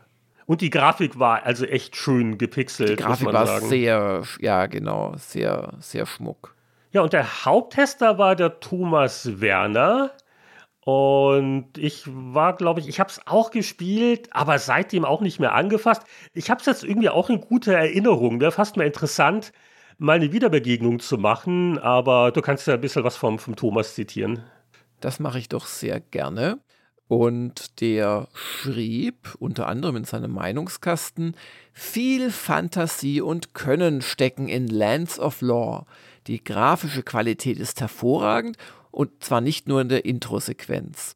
Hartnäckige Rufe nach einer Automapping-Funktion wurden hier mit besonders übersichtlichen und praktischen Karten beantwortet. Leider verweigert uns Westwood eine All-Attack-Funktion. Jedes kleine Echtzeitgefecht wird so zu einer Anklick-Orgie, bei der man mitunter etwas die Übersicht verliert. Also das war ja auch so ein kleines Leiden dieses Subgenres, im Prinzip seit Dungeon Master, weil man halt immer die einzeln durchklicken musste, wenn sie wieder zuhauen oder zaubern konnten. Und das war schon, da brauchte man schon Fleiß und einen gut gestählten, muskulösen Mauszeigefinger. Ja, und es kam auch in den Tests so ein bisschen rüber, dass wir das eher als ein einsteigerfreundliches Rollenspiel gesehen haben, wegen der Komfort-Features, der schönen Grafik, der guten Bedienung. Und also für Profis vielleicht nicht ganz die härteste aller Nüsse, aber ich glaube, uns beiden Testern damals hat das wirklich Spaß gemacht, wenn ich mir so die Kästen angucke.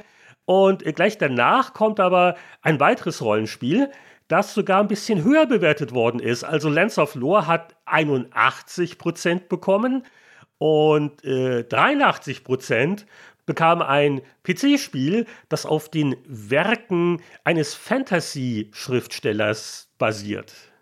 Und zwar handelt es sich um Betrayal at Krondor, bis heute eine der ungewöhnlicheren Rollenspielversuche im westlichen RPG-Sektor. Ja, und Betrayal at Krondor nimmt das Werk von Raymond E. Feast wahrscheinlich auf, also Feist geschrieben. Ja, wahrscheinlich fies. Obwohl, jetzt kann man drüber diskutieren, was wäre die lustigere Aussprache? Feist, dieser feiste Schuft. Oder wenn man bei fies das T unterschlägt, dann ist es ein ganz fieser Geselle. Fies, genau. Jetzt. Das wäre jetzt mein Interview. Der würde nach 30 Sekunden den Raum verlassen. Gut, dass ich das nicht gemacht habe. Bist du mit seinem Werk vertraut? Du liest ja viel so Zeug. Ich bin mit seinem Werk vertraut. Also die Krondor-Sage war wirklich eine gute Fantasy-Sage, die es zumindest stellenweise geschafft hat, nicht in den üblichen Trott da zu kommen. Ja, und das Spiel war auch wirklich eine schöne Abwechslung vom Allerlei. Es war so eine Mischung aus einem, ein bisschen sperrigen Rundenkampfsystem und einem in dem Fall freien Rumlaufen in relativ karger Grafik. Und das in der Mischung mit einer wirklich guten Story hat echt funktioniert. Ich würde es jetzt nicht literarisch nennen, aber dadurch, dass du halt keine Charaktere ausgewürfelt hast am Anfang und selbst benamst und dann läufst du halt mit Heini X und Trantor Y und dem Arthos vom guten Herrn Langer durch die Gegend, sondern das waren fest vorgegebene Charaktere und dadurch hatten die auch so ein bisschen Background und konnten in den Dialogen sich ein bisschen mit mehr Tiefe unterhalten, als das halt der Trantor mit dem Arthos kann. Und das war eine schöne Kombination. Also es war auch kein einfaches Spiel. Es war schon so, dass du ein bisschen mitdenken musstest. Die Kämpfe waren auch nicht einfach. Schönes Spiel. Der Nachfolger, es gab ja noch ein Return to Krondor, war dann, weiß nicht mehr, was daran dann nicht mehr so gut war. Ich glaube, das war einfach mehr vom selben. Aber das Betrayal at Krondor hat einen guten Leumund und habe ich auch selbst sehr gerne gespielt. Ja, genau, also diese Story-Charakteraspekte, was ja Sinn macht, wenn man mit einem Schriftsteller zusammenarbeitet, aber auch so von der Technik her und so 3D-Elemente. Ist jetzt genau wie Lands of Lore so ein Fall, wo ich sagen muss, ich habe es wahrscheinlich seit 30 Jahren nicht mehr angefasst, aber habe auch irgendwie so gute Erinnerungen daran. Und woran das liegt, das sagt uns vielleicht der Meinungskasten vom Heinrich Lienhardt. Der schrieb damals, durch das Verwenden von fixen Charakteren können die Dialoge recht tiefschürfend werden. Jeder Held ist eine richtige Persönlichkeit mit Eigenheiten und Schwächen. Das Kampfsystem bietet gerade die richtige Mischung aus taktischer Cleverness und einfacher Bedienung mit netten Spezialeffekten. Statt der weniger anspruchsvollen Echtzeitkloppereien à la Beholder und Co. wird hier jeder Zug in Ruhe geplant. Die 3D-Grafik ist nicht ganz so umwerfend wie bei Underworld 2, doch dafür ist das Sichtfeld größer.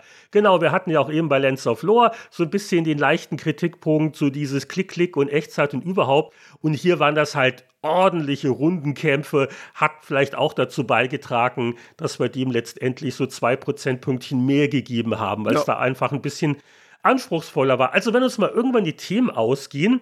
Betrayal at Krondor wird mich auch nochmal interessieren, ja. Gibt es da nicht auch eine GOG-Version? Ne? Also das wäre sicher interessant, die 3D-Grafik neu zu erleben. Aber mal gucken.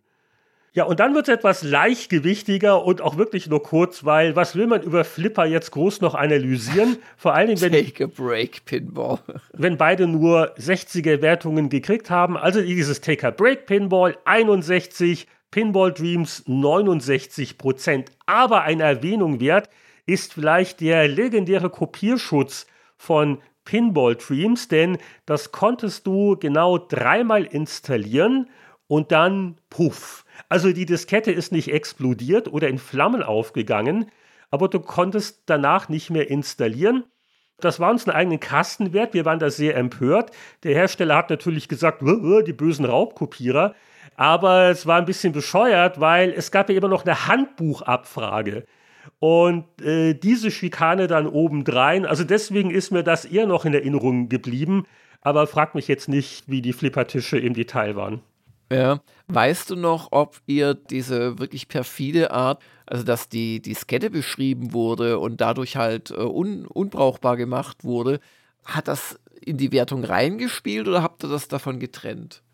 Sowas haben wir eigentlich getrennt. Deswegen glaube ich auch dann nochmal der eigene Kasten. Also das ist so hier. Ja, genau. Weil sonst wäre die Wertung ja eigentlich noch zu hoch gewesen. Leute, wir warnen euch und wenn es euch stört, dann wisst ihr, was ihr zu tun habt. Das ist ja auch ähnlich, wie man sagt, also der Preis interessiert uns nicht. Ja, also Wenn jemand für Seventh Guest 160 Mark ausgeben will, wir können ja nur das Spiel bewerten. Ja, finde ich auch sinnvoll eigentlich. Wir waren schon ein bisschen wütend hier, das habe ich wahrscheinlich geschrieben. Wann kapieren Firmen wie 21st Century Entertainment, dass sie mit solchen Schwachsinnsmethoden nicht wenige genervte Mitmenschen ins Raubkopiererlager treiben? Ja, also PC Player war damals nicht immer diplomatisch, aber es war ja auch nicht verkehrt. Ja, aber jetzt kommt doch sicherlich noch ein Highlight, denn es ist ja ein prominenter, beliebter Videospielheld im Titel drin, oder? Mario auf dem PC. Hurra, super, aber nicht zu früh gefreut. Es waren die wilden 90er. Da hat Nintendo ja sein Mario für alles mögliche Zeug her lizenziert. Es gab ja den Interplay-Schreibmaschinenkurs mit Mario. Es gab diese CDI-Sachen von Philips, gab es ja auch Zelda-Spiele. Auf jeden Fall hat Mindscape ein Edutainment-Programm rausgebracht. Hier richtig ganz in Deutsch, Mario wird vermisst. Und das ist natürlich ein Versuch, sich an diese Carmen Sandiego-Masche anzuhängen. Also es war leider kein Super Mario World oder was man damals eigentlich ganz gern gespielt hätte. Und so erklärt sich vielleicht auch diese Wertung, denn also Mario-Spiele, da fängt ja die Wertungsskala eigentlich bei 90% an, aber Mario wird vermisst, das bekam 45% und der Tester, die kennen wir ja auch, das war der Anatol Locker. Eigentlich will man's gar nicht spielen. Im Gegensatz zur Carmen Sandiego-Reihe hat Marios Lernabenteuer wenig Appeal. Carmen bietet nicht nur die bessere Grafik, sondern auch das intelligentere Spielprinzip. Bis Klein Luigi in den viel zu großen Städten die Wahrzeichen einsammelt, hat man schon wieder das Interesse verloren. Da die ganz jungen Spieler am kritischsten sind, dürfte Mario wird vermisst eher auf Papis Festplatte schmoren, während der Junior vor dem echten Super Mario Bros. An der Nintendo-Spielkonsole hockt. Und damit ist auch das Spielprinzip natürlich erklärt. Es ist eben kein Jump-and-Run oder so, sondern eben so ein Abklappern und Reden und Suche nach Gegenständen. Aber auch nach Meinung von Anatol auch deutlich schlechter als das Vorbild Carmen Sandiego. Nintendo ist dann irgendwann wieder vorsichtiger geworden. Und das war ja auch 93 war ja auch der erste Mario-Film, ne? Und danach hat man ein bisschen mehr drauf geachtet, was mit diesem wichtigsten Trademark des ganzen Unternehmens so alles passiert. Ja, offensichtlich. Dann darf ich hier zum Abschied noch was in der Verrissabteilung beitragen. Denn wenn man jetzt glaubt, wir haben in den vergangenen Jahrzehnten die Abgründe schon gesehen, nein, am tiefsten blickten wir bei Football Manager 3 hinein. Die Gesamtwertung 7%. Und das kam von jemandem, der hatte wirklich ein Jahrzehnt vorher auf dem Spektrum und dann auf dem C64 das erste Football Manager gerne gespielt. Nur hat sich dann nicht mehr viel dran geändert und die Qualität der PC-Version genügte dann auch nicht den neuesten Grafikansprüchen. Also ich blicke hier auch gerade etwas fassungslos auf die Screenshots von eben Football Manager 3 auf PC. Das Spielprinzip war so etwa dasselbe in Grün und was sie da hingepixelt haben, wir versuchen die Empörung von vor 30 Jahren heraufzubeschwören. Ich schrieb, die Grafik gehört zum abscheulichsten, was ich je auf einem PC-Monitor flimmern sah. Spielerisch setzt sich der Reigen unfreiwilliger Heiterkeit fort. Gegenüber dem 10 Jahre alten Vorgänger sind nur einige unwesentliche Details dazugekommen. Vergleiche mit neuzeitlichen Mitbewerbern traut man sich aus humanitären Gründen kaum anzustellen. Da gab es natürlich schon Bundesliga-Manager von Software 2000, was also Lichtjahre voraus war. Also jetzt kann man drüber streiten, 7% oder wäre vielleicht auch 12% drin gewesen. Das ist jetzt immer müßig, aber damals natürlich als PC-Player ist man natürlich besonders erbost, wenn das also guck dir die Screenshots an, du glaubst es nicht. Und deswegen denke ich, im Verrisswettstreit der Jahrzehnte hat 1993 hiermit gewonnen. Na gut. Und im Wettstreit, wer ist der schönste, klügste, cleverste Spieleveteran 2023? Ich glaube, da reicht jetzt die Sendezeit nicht mehr, um das auszudiskutieren. Na gut. Der Langer will nur zu seinem New Game Plus zurück mit seinem komischen Starfield. Nee, der Langer will jetzt mal ins Bett irgendwann mal, weil nachts um 4 die Kinder rumkutschieren und deren leicht angesäuselte Freunde, das schaffe ich auch nicht mehr so leicht wie noch 10 Jahre vorher. Wobei vor 10 Jahren waren es nicht nachts unterwegs und leicht angesäuselt. Ach Gott. Das sollte man hoffen im Sinne des Jugendamtes. Diese Folge ist vorbei. Wir bedanken uns bei euch und sagen Tschüss.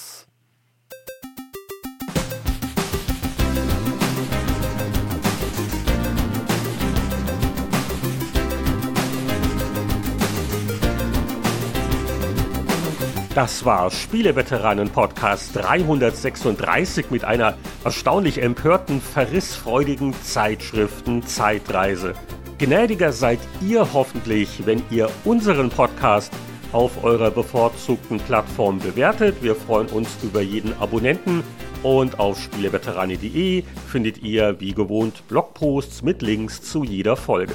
Wirklich jede Folge hören ja nur die ehrbaren Unterstützer unserer Patreon-Kampagne, die mit $5 im Monat dabei sind. Alle ungeraden Episoden sind Patreon-exklusiv und da hören wir uns im Wochentakt. Wenn euch das verlocken kann, dann schaut doch mal vorbei auf unserer Seite patreon.com/Spieleveteranen.